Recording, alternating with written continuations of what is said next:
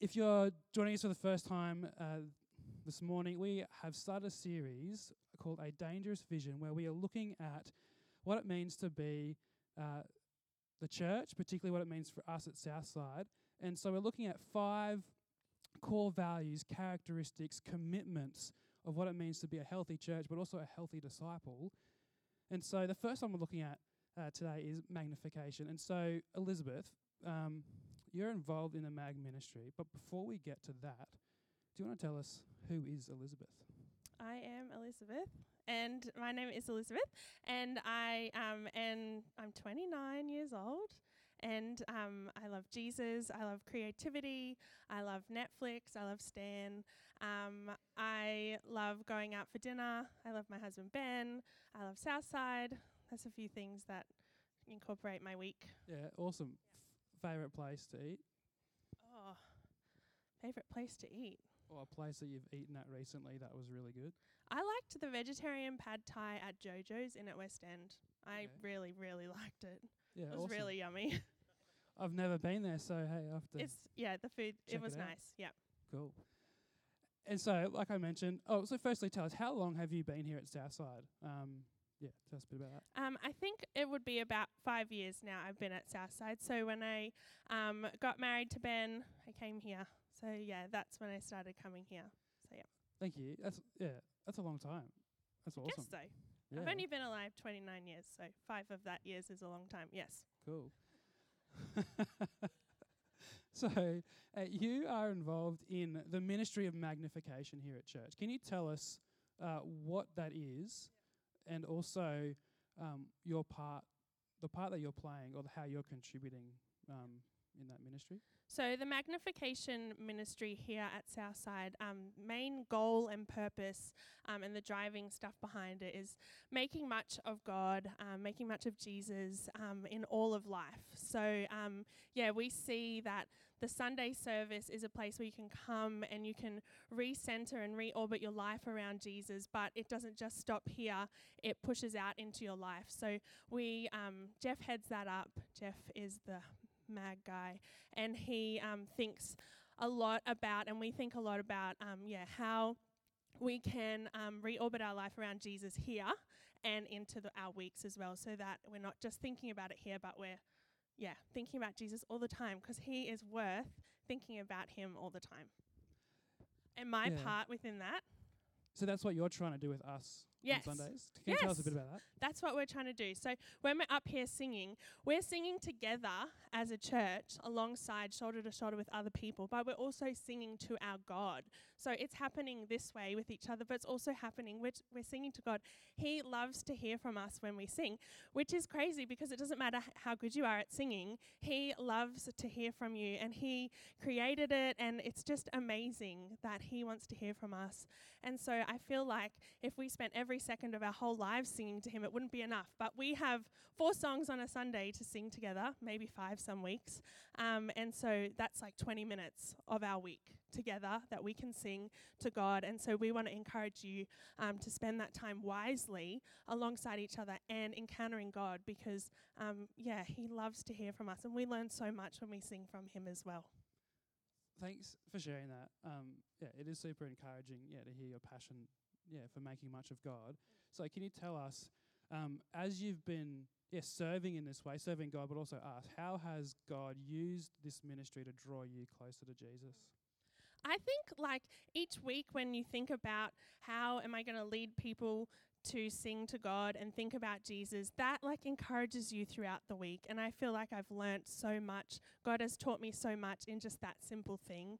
I also feel like it's such a privilege to stand up here and look at everyone else. It's such a privilege, and it's such, I get to watch everyone sing to God. It's amazing. So I'm just so thankful for that. God has taught me so much, and you can tell a lot by what people's faces are doing, and I can see everyone's faces. Awkward, but I can see all your faces, and so it's really encouraging. I don't know what your week's been like, but when you come here and you're singing to God, it's so encouraging to watch that. I feel like it's such a special place to be up here to encounter that. So God has taught me so much in leading, thinking about that, and then also in the experience of being with you guys and singing. Yeah, it's been amazing. Thank you for sharing a bit about that, how it's impacted you. I'm going to pray for you briefly, and then you're going to read the Bible for us. Yes. Cool. Yes. Thank you. Father, thank you for how you are a God who uses us as instruments in your hands to display and to portray and to proclaim the beauty of Jesus. And we thank you that we get to do that through music. Thank you for the MAG team. And thank you, Father, for Elizabeth being up here and sharing her love for you and your son, Jesus. And Father, we just pray that you continue to use this ministry to build her up in becoming more and more like your son. Amen. Amen. Okay, let's read the Bible together. So we are reading today from Ephesians chapter 5, and we're reading two parts of it. So the first part is verses 1 to 2, and then 15 to 21. So it'll be on the screen behind me as I read. So follow along with me.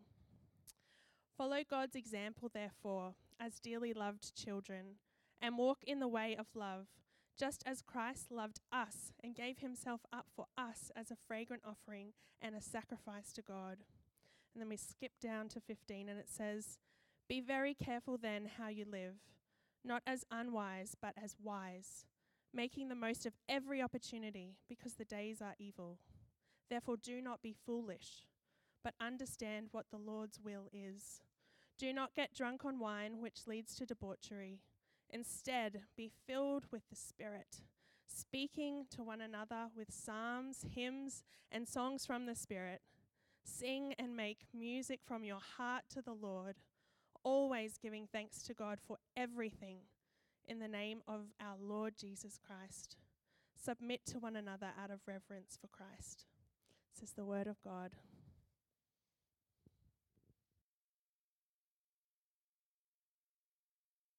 That was really helpful. Thanks for sharing that stuff. Just to know church just doesn't happen, but what's going on, what are we trying to do here in our meetings? So thanks for sharing that story. As Ryan mentioned, we have just started a series. Last week was our first week we kicked off talking about a dangerous vision. What is God's vision for us as a church, for us as individuals, and why is God's vision for us a dangerous thing? We kicked that off last week. If you weren't here last week, I encourage you to look at the website and have a listen to that talk. And now we're just breaking that down to those 5 areas of what does a healthy church look like, what is areas that God wants us to be really growing in that bring us on that journey, the vision that he has for us. So this first one is about magnification. How do we magnify God or worship God in all we do, and what does that look like? I should give you a heads up, if you're a part of Southside here, through this series, we're talking about what does it mean to be a part of this church. So at the end of this series, we'll be asking people, or inviting people, if they want to be members of Southside, like official members, and we'll be doing a membership course at the end of this. So have a think about that as we go through this process over the next 4 or 5 weeks. That would be awesome. Let me pray, and we're going to have just a look at what this means. Dear Father God, we thank you for this morning that we can gather here, we can meet with you as you promise, that you are with us, that you hear us, but you also speak to us. So Lord, help us now to have ears that are open, hearts that are open, Lord, to be receptive of what it means to be a follower of Jesus Christ. Amen. It's fair to say that it took Kim and I a little while to work out how to speak the same language to each other. This became really clear after we were married. Our first year, our first Christmas was a real tester for that in that journey. See, we wanted to make our first Christmas as a married couple really special. That we gathered around the family, we had presents under the tree, we're opening up our presents in front of everybody. How do you make that a special moment to your new husband and wife? Well, I thought I was doing the right thing. I'd bought more than one present, so surely I was going to be in the good books. And I can still remember Kim's face when she opened up and first saw a set of flippers and a snorkel. That's a good present, right? Because I can imagine sitting on the beach somewhere tropical and we're going snorkeling. She'd love that. So I'm picturing that's going to work out beautiful. What else would you like? She wasn't overly impressed, but I got a second present, a backup present, right? But when she opened it and saw that it was a fishing rod, apparently she just wasn't impressed at all. fishing, watching the sunset, after a day of snorkeling. Surely these are creating moments of special times. It didn't go down so well. Apparently it wasn't her love language and stuff like that. It wasn't even a cheap fishing rod, I might add. I always claim that it was the most memorable present we've given each other in the time of our marriage. I keep being reminded of that present every Christmas, that don't do that again. But I was speaking a particular love language, and the love language that she was thinking, I was expecting something a little bit different, and it threw a lot of things into confusion. And I think we do that as people who follow Jesus or have a heart for Jesus, who call themselves Christians. We have a particular style when we think about what does it mean to be a Christian? What does it mean to worship God? That we bring to that something that we think worship means this, and we lay it out in our lives. But we never really stop to think, what does God want when we follow him? What does God think a worshipper looks like? What does God expect us? What's God's love language, you might say? How does he want to be communicated, that we take him seriously?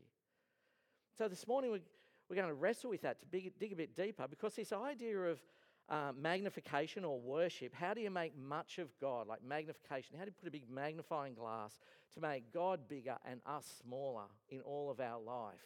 So we're talking about magnifying, which is the same idea as worship. How we worship God in all of our life, make much of God, that he is big in our lives. This idea of worship or magnification has a lot to do with the Bible's language about surrendering ourselves to him. So we're making us smaller and him bigger. So we're surrendering ourselves. Now, I'm not sure what you think of that word surrender, because it is a dangerous word. When we think of worship, to surrender to God, when you think of surrender, often images, if you're like me, I think of World War II guys, soldiers surrendering to the Japanese. Surrendering means giving up all your rights, handing yourself over voluntarily, and the Japanese often put you in those death camps, basically, where they put you in slavery, and they didn't care anything about you, even if you died, if you had issues. That was a bad place to surrender to. There's lots of examples about that, surrendering in an army sense. You're making yourself vulnerable to the enemy in that moment. So we go, I don't want to surrender. I don't want to make myself vulnerable to that, because that's a dangerous place to be. But also we get the idea of surrendering in the idea of marriage. So when two people come together, when two people become one, we're actually surrendering to each other. We're saying, I surrender all I have to you in this oneness, in this unity. I'm surrendering my life to you, my heart to you. I'm handing everything over to you. And when you think about it, it's the same sense of vulnerability. I'm making myself vulnerable to you. I'm trusting you with my life, my heart, my stuff, but I'm bringing that to you, that idea of surrender. That also is a dangerous thing and a scary thing, because often marriages don't work out like the way we hoped. That it's not a safe place, and we get wounded by that. So when we talk about worshipping, surrendering to God, it raises a whole lot of issues. What does that look like for me? Am I being vulnerable to God, or handing everything over to a God that's going to misuse that or abuse that for me? How can I know that I can trust this God that I'm going to give my life to surrender to?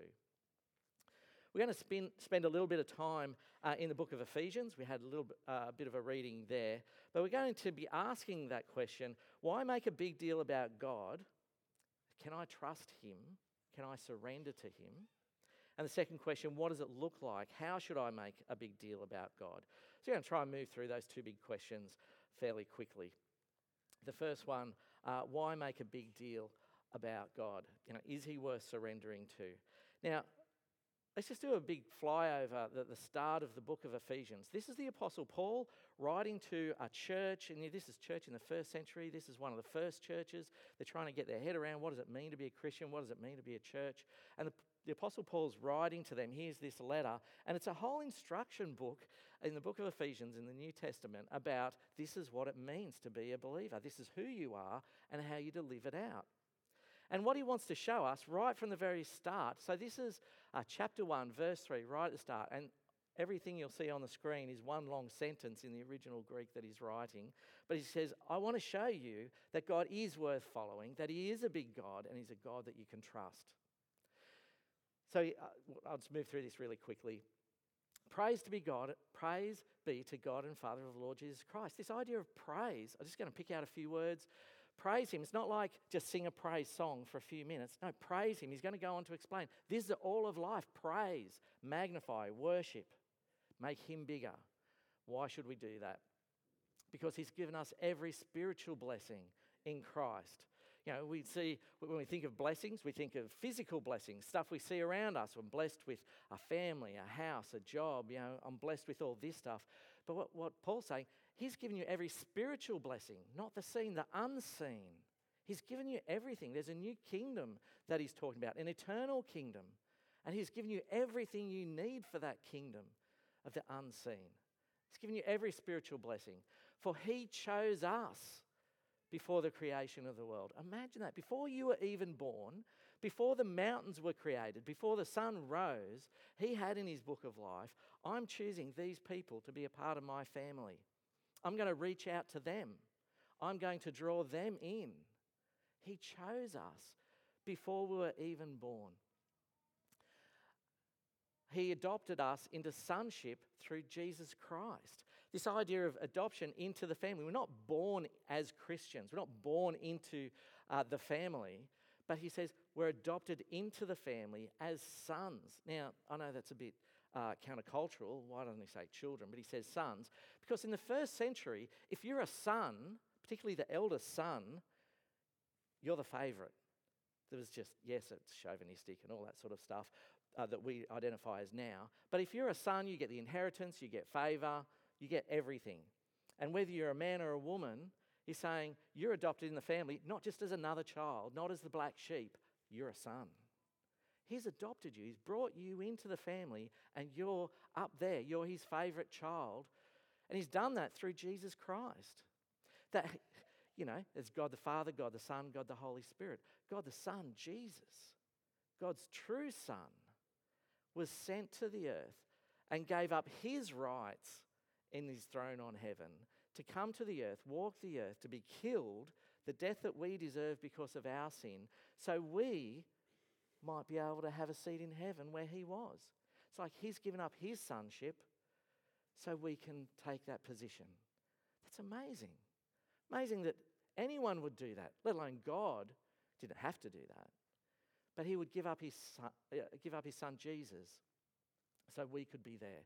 But he did it in accordance with his pleasure and will. This is what gets me. God never says, man, I gave up my son. I sent Jesus to go to the cross to die. And now look what I get. Bunch of rat bags. I wish I never did that. I wish I never made them my children. I wish I never brought them into the family. He never does that. God says, I sent my son to bring you into my family, and that brings me great pleasure that you're a part of the family. Gives me great delight, that proud dad moment, but he's like that all the time. To his great pleasure and will, we're brought into his family. And that he's given to us freely. So we didn't have to earn it. We didn't have to prove ourselves. If I'm good enough, if I'm religious enough, if I obey enough rules, I'll be in the family. No. He says he's freely given us this citizenship into this new kingdom. Not the seen, the unseen, the eternal kingdom, the true kingdom of God. And he's done it freely for us. But he's done that through forgiveness. And that's important. If we're a part of the family, if we're going to connect, if we're going to have a relationship, there needs to be a forgiveness. There's no friction in the family. And he's done that through Jesus by his death. But this forgiveness is a sign of God's the richness of his grace that is lavished on us. This grace that says you don't have to earn it, you don't deserve it even, but through my grace, I'm going to pour it out on you and give you this high status. You are outsiders, now you're insiders. You are rebels, now you're forgiven. I see you as clean and blameless. It's a bit like when I see this verse, I think, how much do I run out of things, like run out of patience? How many times do you say that, whether it's a week or a day? I've run out of patience with this. Or I've run out of energy with this. I've just run out of everything. I can't deal with it. but yet God's grace is so big. He goes, man, Ross is stuffing up again. I've run out of grace on this guy. He never says that. His grace is so abundant that he just pours it out on us. This guy's a sinner, but I've got enough grace. I've got enough compassion that I'm not just going to talk about saving him, I'm going to save him. And he does it through Jesus Christ. So he pours out his grace upon us. The sentence goes on. There's a lot of repetition here just to reinforce the point if you want to read it at home. But picking out a couple of other things, he gives us his Holy Spirit, which is significant because he gives us his Spirit now. Father, Son, Spirit, they're all God, that God dwells in us. Sometimes we think that God's going to meet us at the end, at the end of our life, when we're buried or cremated, then we'll meet God. But what God's saying, no, if you're a part of the family, I'm going to invest in you now, and gives us his Spirit. His Spirit lives in us. So we have the real unity with God, a real connection through his Holy Spirit. And because we're sons, it talks about we gain the inheritance of this new kingdom. That's a great privilege. We were outsiders. We don't deserve anything. But even before we were born, God chose us. So I'm going to send my son to walk this earth, to go and live the life. He's going to live it perfectly, but he's going to be killed. He's going to be crucified on a cross. He's going to die the death that we deserved so we can become sons, so we can be brought into the family, so we can gain an inheritance of a kingdom, the eternal kingdom. We get it all. And I hope you feel the weight of this. What have we done to deserve this? Nothing. In fact, if we look at what we've done, we could think of how many reasons why we don't deserve this. We don't deserve it. But through this, Paul's writing to this church and writing to us saying, this God is crazy big. He's the creator of the universe, but yet he chooses you. He's a loving God. So his love and compassion, his grace is big enough to cover your sin. His compassion is big enough to bring you in as a child of God, not just as an outsider, as a black sheep, but to sit at the table as a son, to be prominent in that. This is a big God. This is a big God who you can trust. I don't know whether you've experienced this sort of stuff, that somebody's done this for you. Somebody might have shown an act of compassion, an act of love. They've paid for something for you. They might have helped you out. And it's really nice when people do that. We feel loved when somebody goes out of their way to help us. And we feel like that's a person I want to hang around. That's a person I want to know because that's a person I can trust. But we get glimpses of it here in people. But what about a God that's like this all the time? Always there for us, always accepting, always has his arms open for us. Doesn't matter how bad we are, he invites us to come back to him. How great is this God? How big is this God? Can we trust this God? Paul says yes. He hasn't said anything else in his letter yet. This is the first sentence. I want you to know how big God is, how loving he is, and how trustworthy he is, that you can surrender to a God like this. He's a safe place. He's not going to hurt you. He's not going to abuse you. You can draw near to him. In fact, you need to draw near to him. Because if you want to know God, so if you call yourself a Christian, but you don't know a God like this and experience a God like this, Paul's saying you're missing out, because this is God. And this is a delight to be with. If I'm going to surrender to anything, I wanted to surrender to this God, because if my expectations are this high, he exceeds those expectations to the roof. Right? He wants the best for me, and he's giving the best for me. He's that good. Draw near to him. Surrender to him. Because he's a safe place. When you experience somebody or a bit of a taste like this in this earth, we are drawn to people that have this sort of compassion to us, that accept us as we are like that, and to show us this sort of love in action to us. And we're drawn to that. We like hanging around those people. But when you've got such a big God, it's good to be drawn to them, and actually it shapes your life. And something I heard recently is one of the best ways to understand this is just looking at the universe, how the orbiting system works, about how we've got this massive sun and the gravitational pull just pulls in all the planets all around it, and everything's got its place because it's all sort of in sync and aligned. But it's only because the sun is so big that the planets will revolve and will orbit around the sun. And this is, I find this really helpful to go, if God is that big as what Paul is saying, he's like the sun, and we should be orbiting around God. It's not my place to make God orbit around me, because that's saying I'm bigger than God. He should just be a part of my life. No, God is so big, I need to orbit my life around him. But also the other planets can indicate too that, what about my family? What about my work? What about my career? What about my money? Actually, if God is that big, all those things, all parts of my life, I want to see orbiting around God, because he's at the center, because he's big, he's worthy, he's trustworthy. I want to commit everything. I want to surrender everything to him and follow his lead, because I know he's got a much better plan than I have for my life. But see, sometimes if you're like me, we forget about this sort of image and we get on with our lives and we reshuffle things, and we get the media in our ear or advertising in our ear. I need this, or I need to go in this direction with my life. I want to be successful. That sometimes we get the order of things wrong. Sometimes we put ourselves in the middle. I want to be the sun. My life is all about me. So I want my money, I want my family, I want God to just serve me, to make me feel better, to make me the king, if you like. I'm the big one at the center of my universe.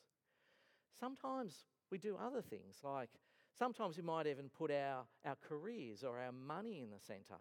And you can see that in the way we live our lives. Okay, if money is the priority for me, or my career, or my future there, I'm going to revolve around, because my career is so important, I need to serve my career. I want my family. My family's got to work around my career. I want my money, everything's pointing to my career. I even want God to revolve around that to help my career. So God's out orbiting your career. It's all about that. We can even do it things like our family. Our family is number one in our lives. That we can put our family in the middle. To go, I'm going to serve my family. I work my job to serve my family. I'm going to earn money for their education, because it's all about them and their future. I'm going to get God. Oh, God is good, so I'm going to get God to serve me and my family, because I want my kids to have the best. To actually make our kids the ruler of our lives. We can be guilty of that as well. But the universe that's in sync, the universe that Paul's talking about, is if you get God right, everything else will be right. The planets align. Your own life revolves around God. Your money, your career, your ambitions, your family, they're all revolving around God. This is kind of what we're doing with the baptism. It's not about the parents, not about the church. It's like, I want to bring my kids up knowing God. And we're going to do it as a family. But God is in the center, because we've got a big God. Can we trust this God? Paul's saying, yeah, you can. You can trust him with all of your life, all of your ambitions, all your money, all your family even. You can trust this God. And we need to take a step back, because this is a dangerous picture. It's a dangerous vision. Because now it starts to question, what are we holding as our idols? What are we worshipping? What are our lives revolving around? You have to ask yourself that. What are you living for? Is it one of those other things, or is it God? And all of a sudden we realise this whole Christianity thing, it's much bigger than just a hobby. It's much bigger than an interest on the side. It's much bigger than just a label. But this big God demands my life, and I need to surrender to him. And if we push back on him, if we say, no, that's not what I want, we need to realise, even from Paul's words, they're actually missing out. So I don't think it's always a deliberate choice to push God away, but sometimes it's just we get caught up in life and we forget about God.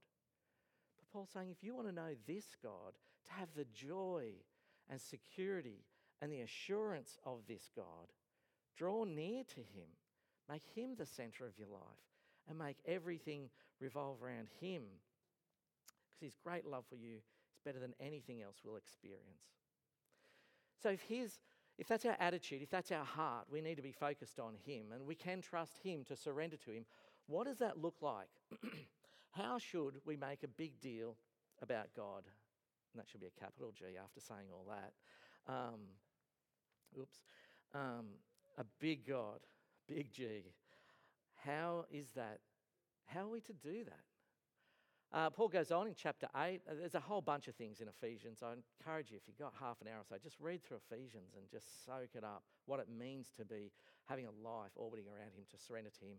But if we go to chapter 5, pick it up at verse 8, where Paul says, "You were once in darkness, but now you are light in the world. Live as children of the light. For the fruit of the light consists in all goodness, righteousness, and truth. And find out what pleases the Lord." It's like what we're talking about here is radically different to the world. You know, living for ourselves, self-promotion. It's all about me in my lifetime. It's much bigger than that. So he's saying, you're brought into this new kingdom. You're now sons of God. You're now part of the family through God's amazing grace. Live like you're children of God, children of the light in a dark world.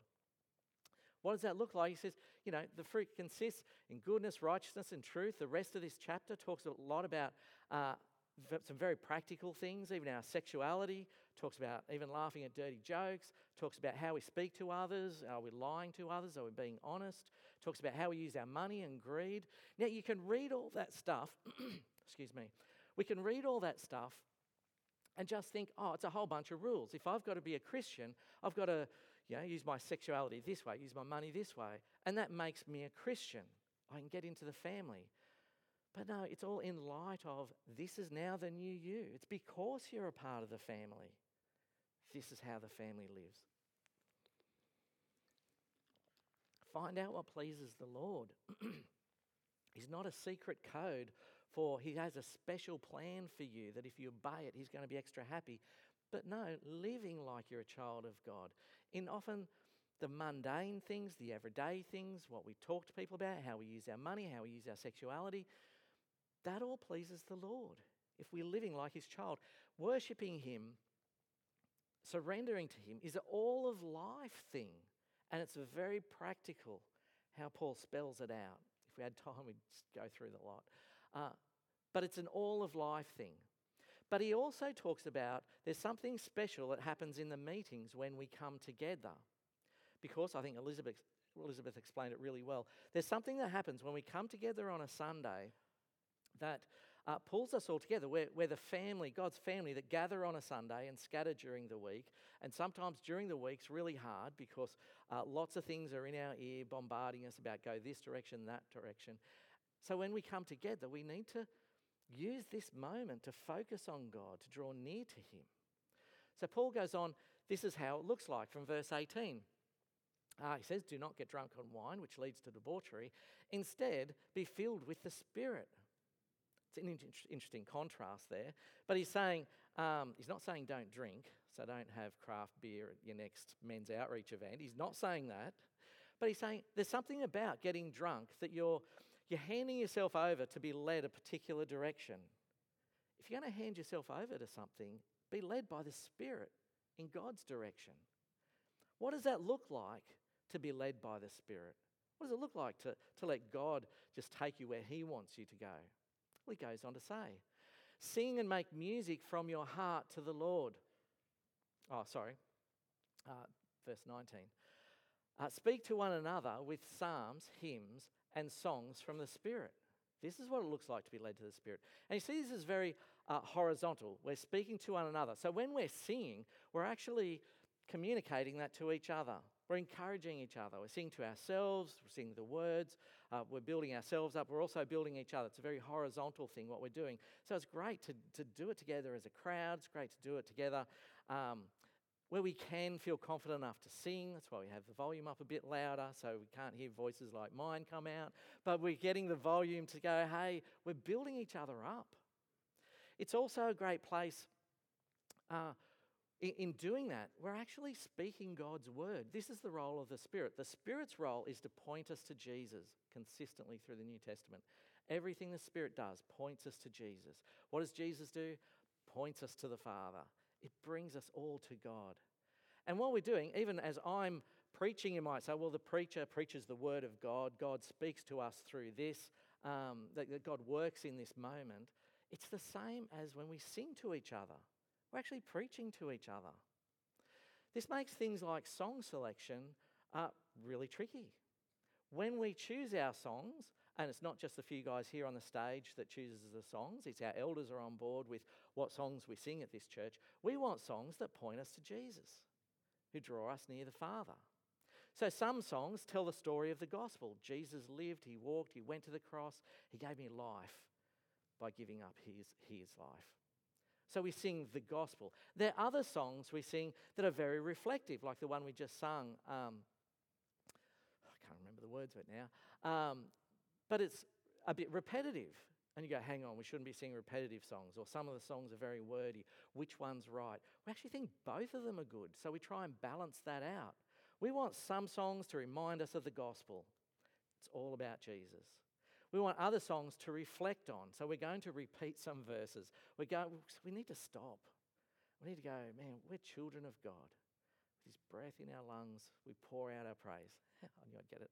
Because we sing it so many times, I get it. So during the week, I get it. We sing to each other through Jesus. We get it. So we sing both. That's a little bit why it's important to us, our song selection, and we mix it up a little bit in what we do, because we think both of them are a good idea. But it's not just this horizontal, because with our singing, Paul also says, sing and make music from your heart to the Lord, always giving thanks to God the Father for everything in the name of our Lord Jesus Christ. We're singing to God as well. You know, we're told through Scripture, through God's Word, that he meets with us when we gather, that he's here with us. We expect him to be with us, to speak to us, to listen to us in our prayers. We expect him to delight in our singing. Now, when we sing to the Lord, in this, giving thanks to him, thanks for sending your son, thanks for rescuing me from my sin, thanks for giving me life. It does allow us, and I think, again, Elizabeth explained it really well, that no matter what's been going on in our week, to refocus ourselves, to recenter ourselves, to draw us into God, to be reorbiting our lives again. If we've had a hard week and the world's trying to knock us out of orbit, out of sync with God, now's the time to go, you know what? God is important to me. God, I want to sing to you and praise you that you've saved me. God, you're an awesome God that you've accepted me. God, I want to reorbit my life around you now. So we use this moment. We use it because God is such an awesome God, such a big God that we need to draw near to him in these moments because the world wears us down. And I need to remind my heart, it's good for me to be near God. It's good to me to draw near to him, reorbit my life around him. It's good for me not to get distracted by the world. And this moment on Sunday, yes, it's gathering, but don't underrate it because it sets us up to be strong for the other times of the week when we scatter. How does that play out? It doesn't necessarily mean that we've got to come here all cheerful and all happy and sing at the top of our voice, because sometimes we've had a bad week and that's been hard. But actually, I think the Bible helps us in that journey too, because when we read a lot of the Psalms are written as songs to be sung. The start of Psalms are really depressing. God, pretty much my life sucks. People want to kill me. I feel far from you. I'm missing out. What's going on? And he's singing this in a song to God. But then through the journey of the Psalms, he realises and he reminds himself, he reorbits himself around God. God, no, you're awesome. You're faithful to me. You're dependable. I need to get my life back to you. And he sees the light. That's what we're doing with this. God is with us. God is with us when we do. There's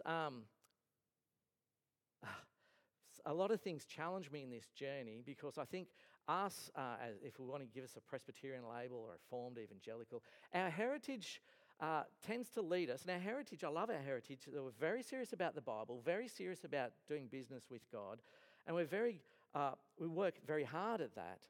But I think it often leads us to a very head-type faith and religion and a very head-type relationship with God, that we don't allow our heart to just really engage with God. And this is what Paul is saying. Let your heart sing to the Lord. It's got to come from stirring the emotions and getting into it. And as much as I love the heritage, I think some of the downside is we don't allow our heart to engage with that. It was brought to my attention. There's a website called Babylon Bee. They're a satire group that helps us laugh at ourselves, a Christian satire group. And it had like a newspaper article saying, the title was something like Presbyterian Church Worship Service in Confusion. Because what had happened is in this church, it's a story, right? It's not real. But in the church I grew up, it's very real. The committee of management's trying to save money. I told you it was Presbyterian. They're trying to save money, so they put all the lights on sensor lights that turn off after a certain amount of time if there's no movement. But during church, during their worship service, all the lights go out. And they're all confused about why would the lights go out, not realising the reflection of their worship is just very passive. Just sitting down in the seats, nobody's moving, nobody's getting excited, there's no joy. And the lights thought, well, nothing's happening here. The lights will go out. I laughed because I can relate to it. I think it's funny. But often it does kind of, as I said, I'm behind our heritage. But I think we need to acknowledge, hey, maybe we need to grow in this area. Because often I think we go, well, I feel joy in my heart, but I don't express it on the outside. I'm happy to be a child of God in my heart, so I don't talk about it. I feel privileged that I'm a child of God in my heart, so it makes no difference in the rest of the way I live my life. The way I think many of us act, and I'm guilty of this, I think when people look at us, we want to feel like this, but in reality, on the outside, we look like this. And it's just like, no, people should see that I'm joyful on the inside, but we're not allowing to get to the outside to be expressed. That this joy that we've got, we're worshipping the God of the universe who's reached out to us and called us in. We should be filled with joy. So that should be expressed in all our service, in everything we do. The Apostle Paul says in Corinthians, he says, if somebody comes into your church service and doesn't know God, so they're an outsider coming in, they should see what's going on and say, God is really among you. They can see it. That if someone comes into here, they can see the way we treat the Word of God, the Bible. They can see our prayers, that we're genuinely talking to God. We can see our singing, that we really believe this stuff. To say, God is truly at work here. I can see it. This is God's dangerous vision for us. Not a performance. We're not putting on an act. But if our hearts are truly orbiting around God, if we truly realise who we are, it's the outworking. We don't want to bottle it up on the inside. We want to let it out. We want to express it in everything we do. So think about that. How our attitude to singing, if we're hands in the pockets and barely moving our words, do we realise we're singing to God, singing to each other, singing truths, but reminding about who we are? Whether we're serving, I just put in that verse, the next verse 21, submit to one another out of reverence for Christ. Reverence is not sitting quietly in church. Reverence is how we relate to each other, whether we're serving in morning tea, serving in here, serving in kids ministry, building each other up.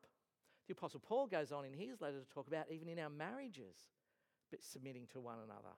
That's reverence for Christ. It's living your whole life with Christ at the centre. God as the sun, and we're orbiting around. Have a think about that. This is a dangerous vision for us because it's countercultural. Everyone's going to be questioning, are you one of those radical Christians, those extremist kind of Christians that you do that? Well, on the one hand, you go, no, this is a normal Christian. A normal Christian takes God seriously. A normal Christian gets filled with joy. A normal Christian expresses it. Paul's saying this not because this is a super Christian, but this is what it means to follow Jesus. I mentioned before about a membership thing, so we're just going to put up each week just a couple of statements to be a part of Southside. These are a couple of things that we think are core commitments, and to do with magnifying God, we're saying, I seek to magnify God by offering my life to God as a living sacrifice. This is this surrender thing. Put your hands up to God. Go, I'm surrendering my whole life to you. The second part is by gathering with God's people every week to sing, to pray, to sit under his word, so that I can regularly reorbit my heart and life around him and his purposes. Saying my relationship with God is so important, church is important to me, to meet with his people, so I can focus on him.